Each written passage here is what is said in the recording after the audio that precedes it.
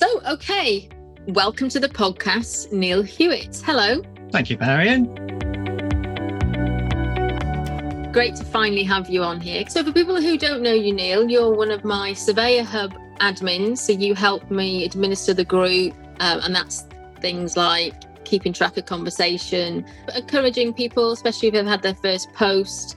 Sometimes when people post things and we don't know what it is, because, it's such a wide and varied industry and sector that we work in, we admins have a good chat with each other to think, is that right? Should we? I think we do. If there's something that is not 100% clear cut, we'll have in a sense, online.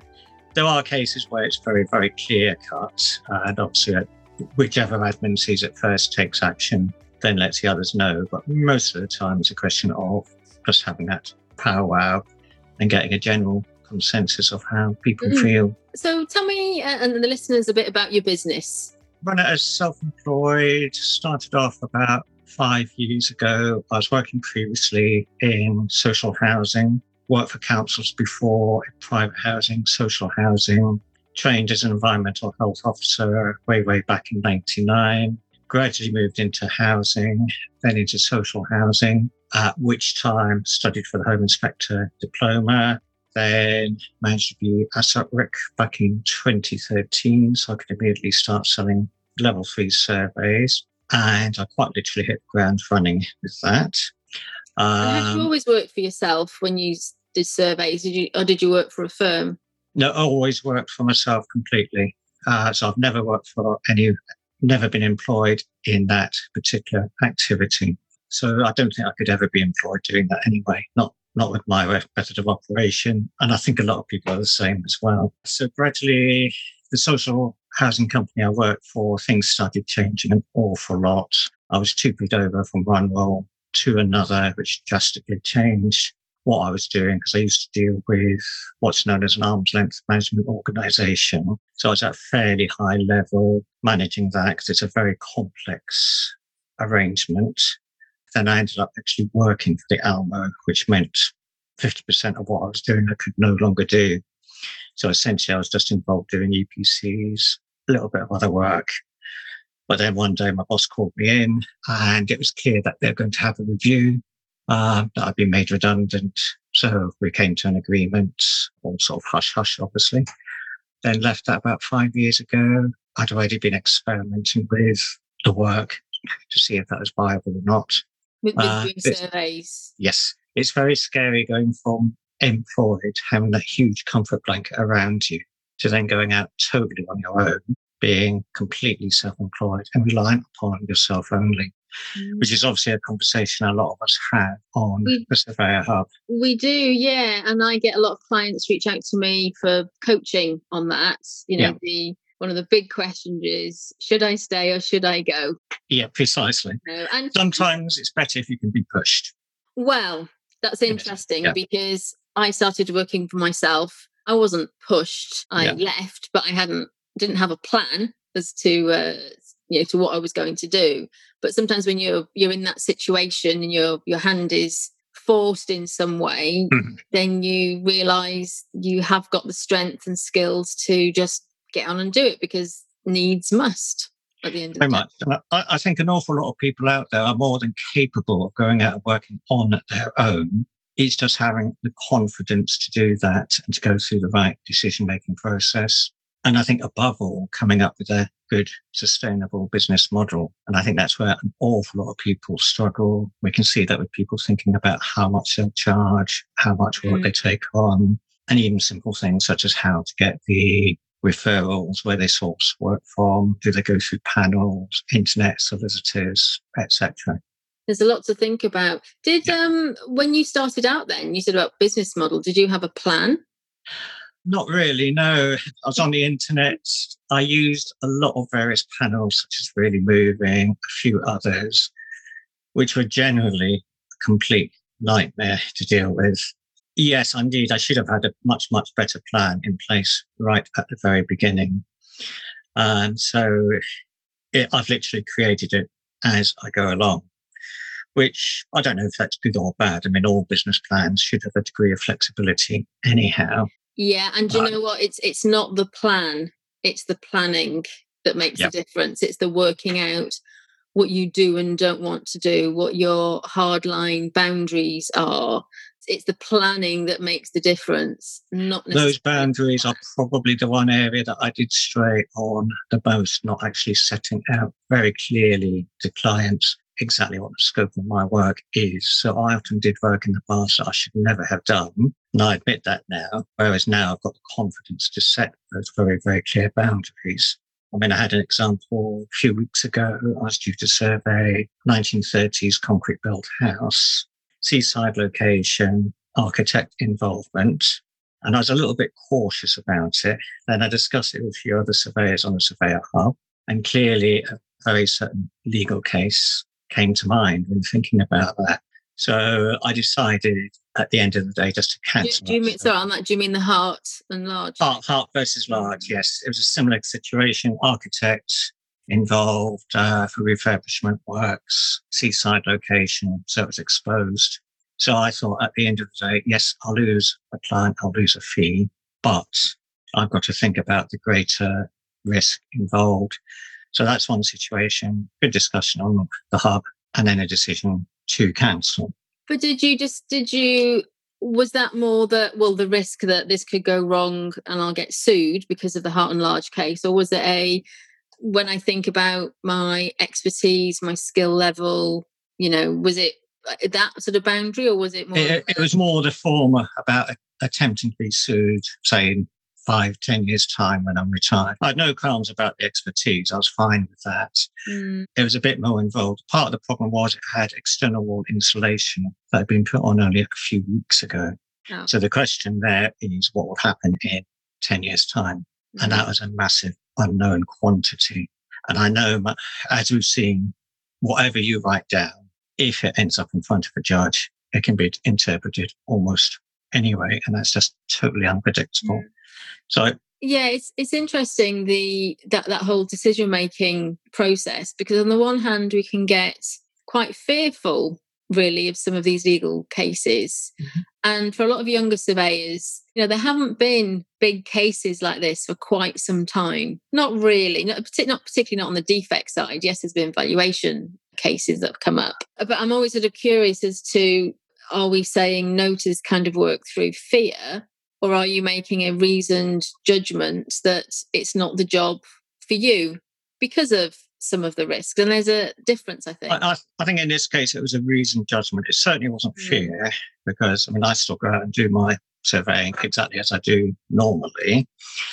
I don't think that's changed at all. So the Heart versus Large mostly has not changed exactly how I go about my day-to-day work.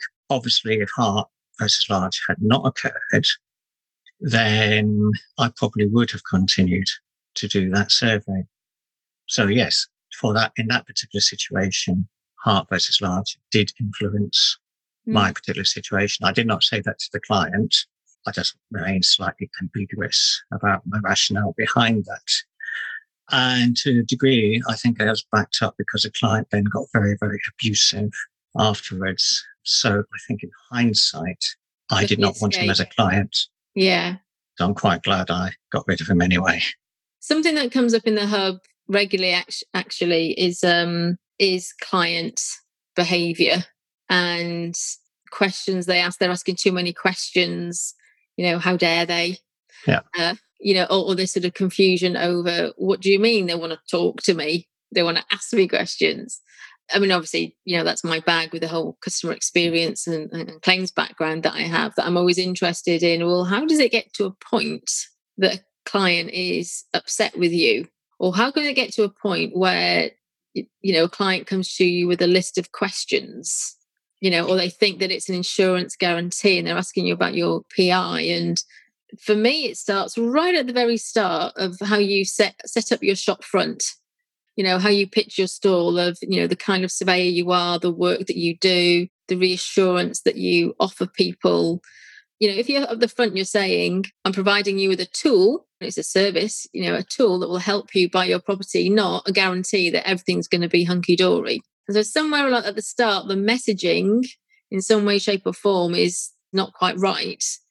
And then I think the emphasis is that it's a service, not necessarily a product. Obviously, we have our terms and conditions, and I think all of us are now making it clearer in larger font and in bold. This is not a warranty. But I think also, if you can, have a telephone conversation with the client at a fairly early stage. I mean, normally I'd get an email inquiry or telephone inquiry. I don't make any decision then. I'll then go away, research the property using whatever means I can do to do that. There's nothing worse than quoting a fee on the telephone and then finding out it's far, far more complex. So it's about getting all of that information, come back with a sensible fee, make sure that you can do it, check your timetable to slot it in, and then also that you're happy with the client as well. Because unfortunately, we all engineer our prices or our timetable based on, quite simply, whether we want to work with that client or not. There are nice people to work for who are an absolute pleasure to work with, and there are others who can unfortunately be an absolute nightmare. And I think, in a sense, we've become a bit like psychologists assessing people's behaviour. And yes, we think to ourselves, oh, I enjoyed that conversation with the person.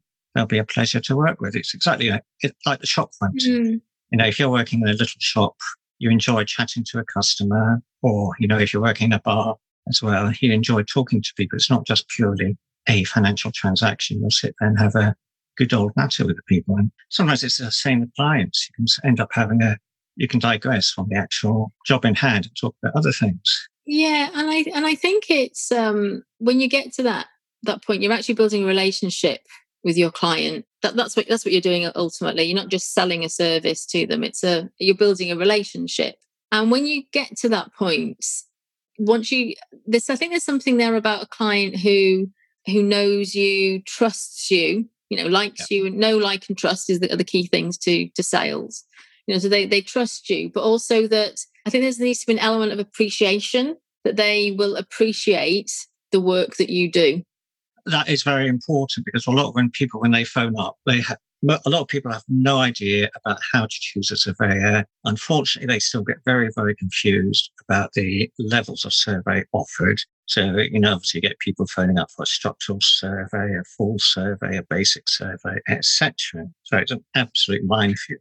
So it's then a question of sitting, discussing it with them, running through what their needs are, what they want to know, what sort of knowledge they have. Are they a DIY fanatic? Are they coming in as a completely naive, such as a first-time buyer? I had a very long conversation with somebody yesterday by email who's buying a thatched timber frame. And what I was trying to do was establish what they knew. So eventually I managed to work out that they've got a restored Regency property house, brick built.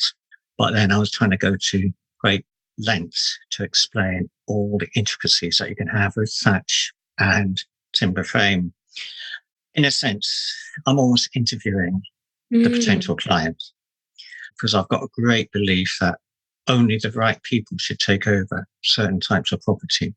Those people are prepared to be custodians of those property for a period of time, and don't simply look at it as a rose-covered cottage out in the countryside, of which obviously all of us will get lots and lots of inquiries, especially at the moment. So once I'm fairly convinced that they're committed to that type of property, they want to take it on as a project for life, then I'm more than happy to continue that relationship. I'll go out and do the survey. I'll explain the limitations, and then hopefully they'll be very satisfied with that. Oh, you're a tough one, aren't you? Sorry. Interviewing your clients. But I think it's a bit like that, yes. Yeah, I think there's a responsibility that we have, particularly with period properties, older properties, not just that our clients understand what they're taking on, but that they understand the responsibility. This is our heritage within this country, the vernacular. It's like somebody on the hub commented about in the West Country that all the COB properties are covered in concrete. And it's a bit of a similar problem here in Suffolk and Norfolk. Virtually all the timber frame are covered in concrete, and they're all virtually destined to disappear in the next 50 or 60 years. So in a sense, I see it as an indirect project to try to restore the properties to what they should be. It's a gargantuan project. Unfortunately, it also takes people who've got the commitment and the money as well at the same time. So, I like to think that myself and other surveyors and other interested parties are involved in that, restoring back a little bit of our heritage, a vital part of our heritage. What a great sense of purpose, though, to your work. I think it is, yes. It's not just going out and doing the job. It's just trying to think a bit more about the whole picture of what is out there. It can be a challenge.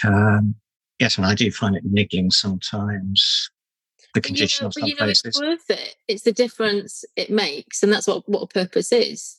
Yes, The mission that you're on to protect these buildings in your own way.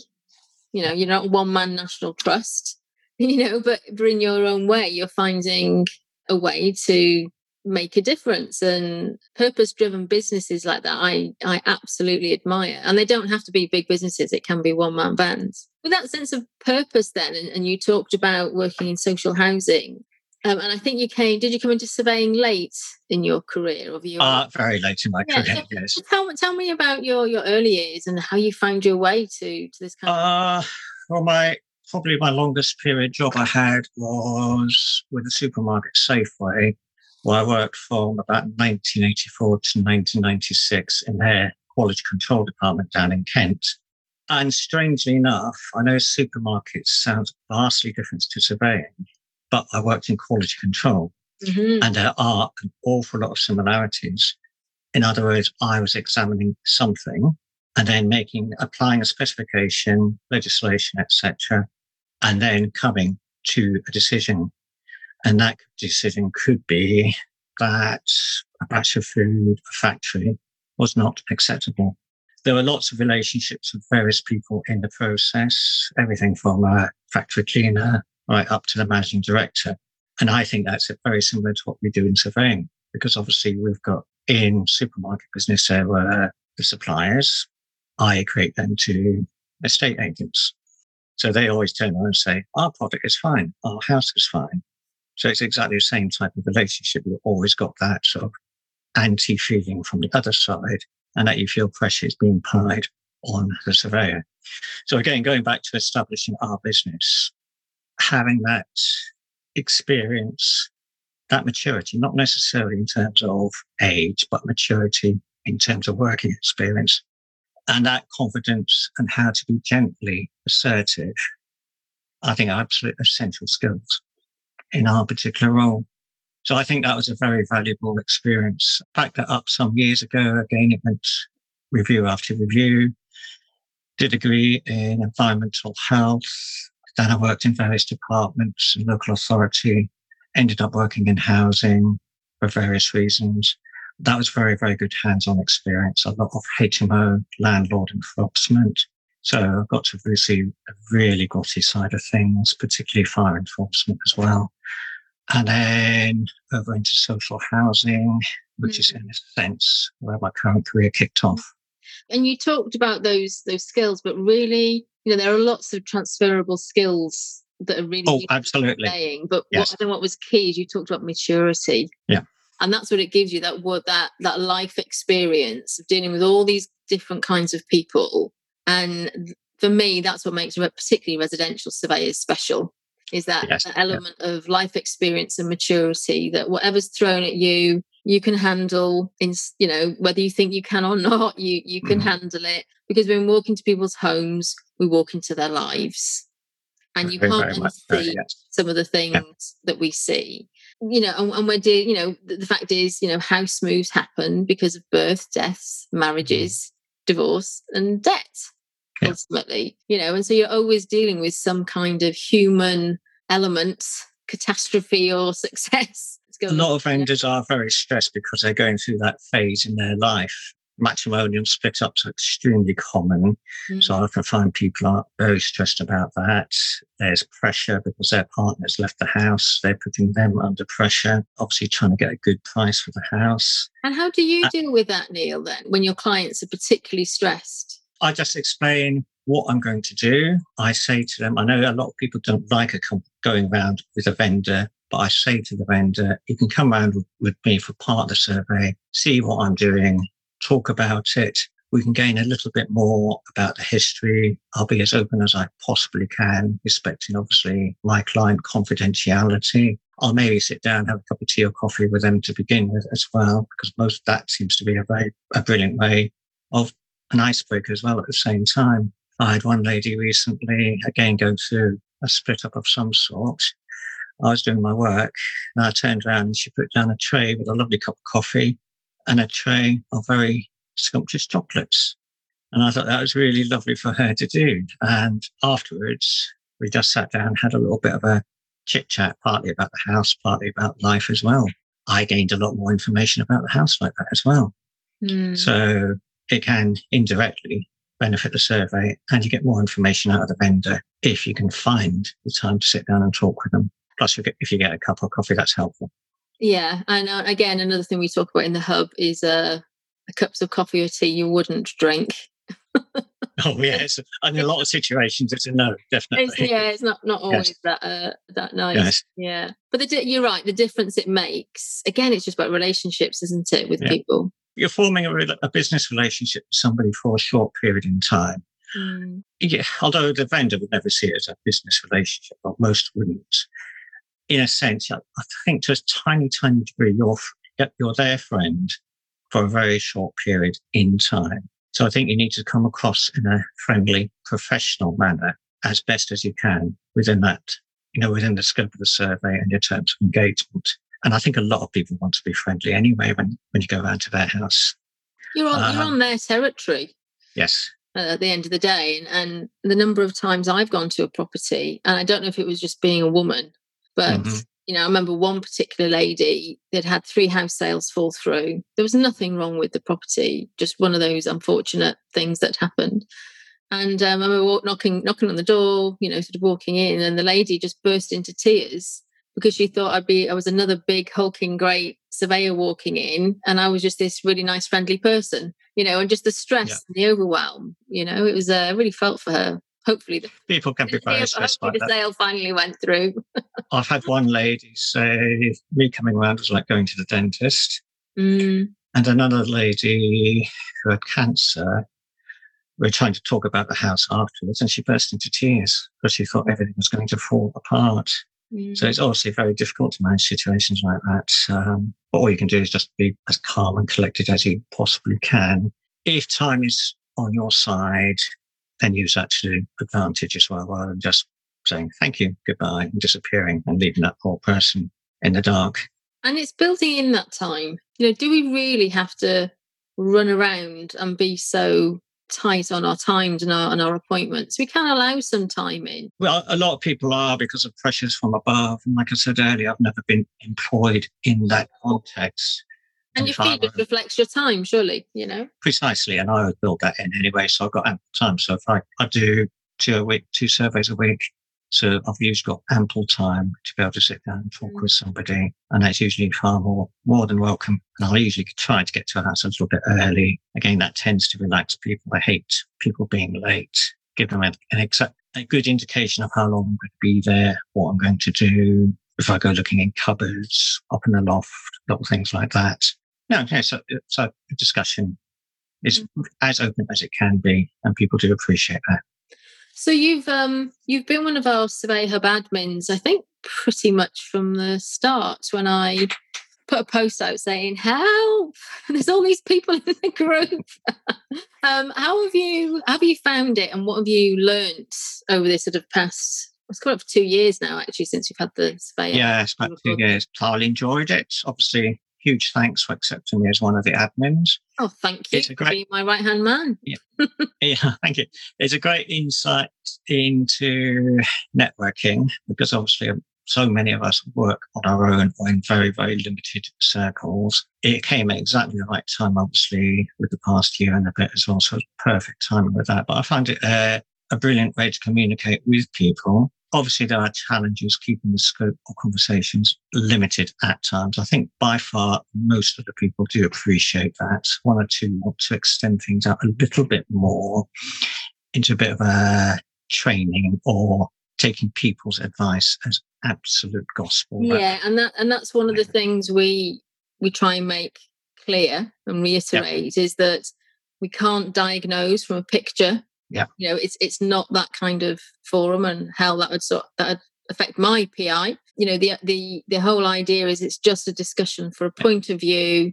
You can ask advice. We don't like homework questions. Yes, that's usually very if obvious. students are struggling with something and it's a homework question, then post it, but share what you think. Give us some insights. That just helps the conversation, and also for students to remember that your future mentors and your future employers are in the group. So think about how that looks. I think in some ways I've surprised myself, because I'm by far in no way am I a social media expert. I mean, in my own personal Facebook, I barely use it. I hardly ever post anything. Me neither. Yeah, on this. As you probably know, I tend to go to town at times. Well, yeah, we do have to kneel, rein it back, get carried away. But that's the idea. It's just a different way. It's a free platform that we can use. It's very accessible to everybody. I know some people don't want to be on Facebook, and they ask me, can I create it on another platform? And I think, no, I don't make any money out of this. This is all done out of the goodness of our hearts for the greater good. And I think that's the social impact it's having on the industry.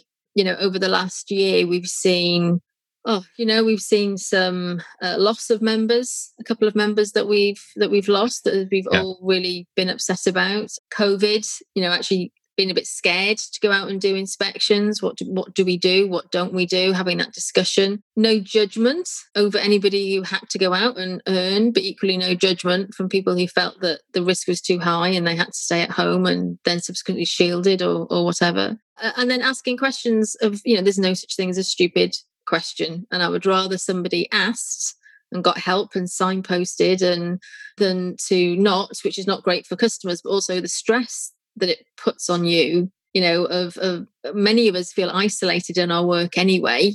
I think somebody posted some feedback.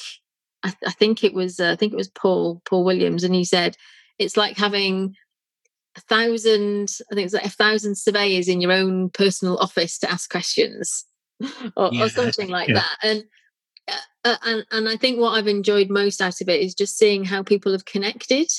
Got to know each other, and as things have opened up, they've gone and met each other for a beer or a coffee, or just know that there are other people out there. And it's a range of talents and skills and competencies that are out there as well. I mean, even if you're in a small office, other people you work with might be absolutely brilliant, but there still might be a very limited knowledge range for whatever reason. So I think you can tap into virtually every surveying skill, and even step outside those surveying skills into the so-called soft skills as well. Business skills, how to create a business plan, how to sort out your PI, umpteen dozen other things like that. Yeah, pricing, T&Cs, report types. This is what I've seen today. I've absolutely no idea what it is. I'm doing a bit of DIY at home. That's usually me, because I don't get to do surveys these days. Yeah, so your fireplace looks absolutely brilliant. I like. Yeah, so I posted, for those listening, I've got a marble fireplace, Victorian house, and it's I have a love-hate relationship with it, because it's like a maroon with black and green and white bits in. And when we first bought the property, the whole room was painted bright pink, which made the maroon fireplace look very attractive. But it's got a bit of damage on the bottom. And I was just sat there thinking, I wonder what that is. Posting the herb. Lo and behold, there's a marble expert in there. Who knew? Yeah, exactly. Discussions like that, not strictly surveying, but it's still very, very interesting. It's great to discuss. It is. And I remember years ago when I worked as a surveyor in Croydon, there was a guy who worked in my office, Paul Fusnolo, his name was. And I remember him telling me that at the time he was chair of the Lime Mortar Association. And I remember thinking, wow, I didn't even know that kind of thing existed. But it does. It does. I've just recently joined up the Lime Forum, which till a while ago I did not know existed. But that again, we used to have those informal discussions, training events and such like. So again, it's all about very useful information. Yeah, just fascinating. The thing I noticed in the hub, I mean, because it's a Facebook group, we can see some of the demographics. And I'm pleased to say we've got just over 25% women. The majority are in their 40s, but we do have quite a few mature surveyors in the group. Mhm. And it's always nice for them to share that they've learned something new, and every day's a school day, but also, just that their fears and worries actually about their future, and the worry of the I runoff cover, how they're going to sell their business, how they're going to exit their business. And in the coaching I always do, I start off with, what's your exit plan? What do you Yes. want to be doing? And I think it's such a shame for people just to close their business when there are different models that can be set up. There are different things that you can do. You're on the more mature side of Yes. Well, I'll of your, be 60 this year. yeah. And how are you feeling about that and your work? The way I see it is I'm very slowly, gradually tuning down to retirement. I don't get full pensions until I'm 67. So it's a mixture of state and some private pensions. So if I work beyond the age of 67, it'll be very, very limited work anyhow. I probably will, just purely as a matter of interest. I've got roughly a 5-year timescale in my mind to wind down. So I think I'd like to be working part-time only by the age of 65, definite. At the moment, obviously, it's a question of surveying is very, very physical. So yes, each year goes by, that's more and more of a challenge. But on the other hand, I'm still doing it. I've had some very difficult to access lofts recently. I've still managed to get in and out. And that's probably my greater concern, is getting back out of the lofts rather than getting out there. Yeah. Well, that's all part of the risk assessment. I'll keep doing that as long as I possibly can.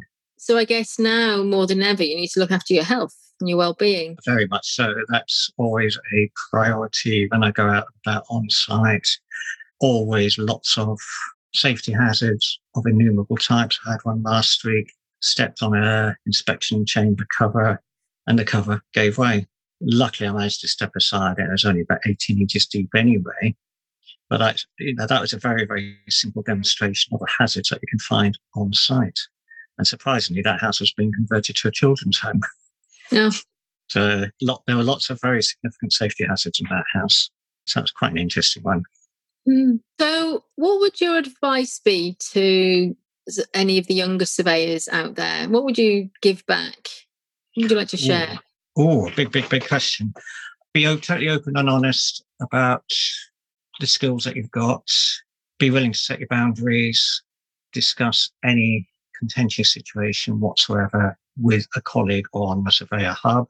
Make sure that you're not straying outside your comfort zone. Don't bite off more than you can chew. If they're going out into the world of work, probably to be employed for a period of time before thinking about self-employment, just get that general experience of life, surveyors, and how to work with other people. Not to be too obsessed about formal qualifications at the moment. Get a bit of experience, see which way they want to go, because obviously there's always that argument between asset RICS, MRICS, various degrees, etc. I think formal qualifications you can tend to do a little bit later in life anyway.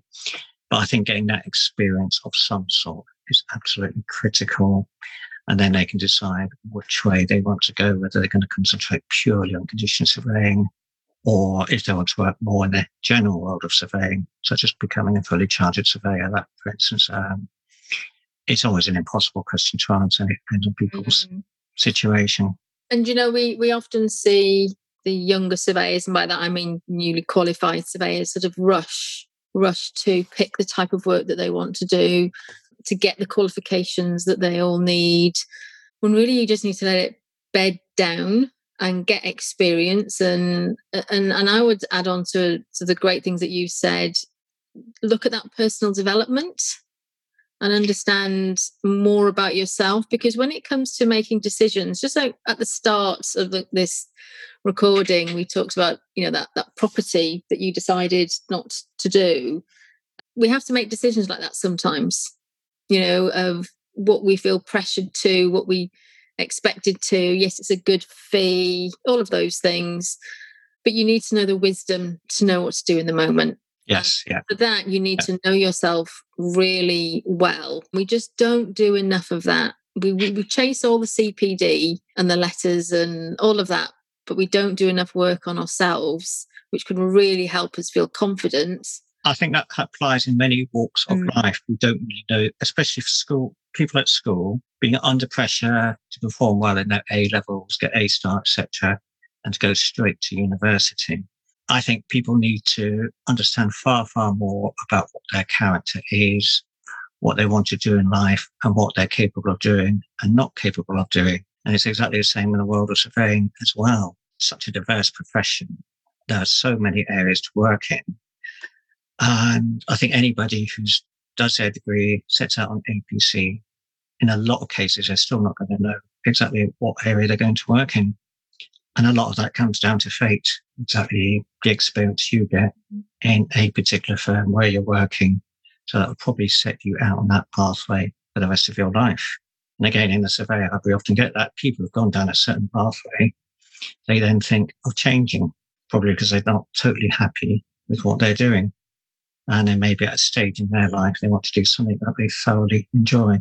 So it's about having that conviction in your thought process to go ahead and do that. And the thing is, it's never too late. Yeah. You know, just like you came into... I did a degree late in life, yes. Yeah. Neil, it's been an absolute pleasure to talk to you today. Thank you very much, Mary. Hey, thanks for tuning into the show today. I really hope you enjoyed it. You can find the show notes and links to any guests and resources we've mentioned today on the website lovesurveying.com. And don't forget to show your support by buying me a coffee, or you can rate, review and follow the podcast on your usual podcast platform. It really does make a difference and helps spread the word and reach a wider audience of surveyors who just love what they do. See you next time.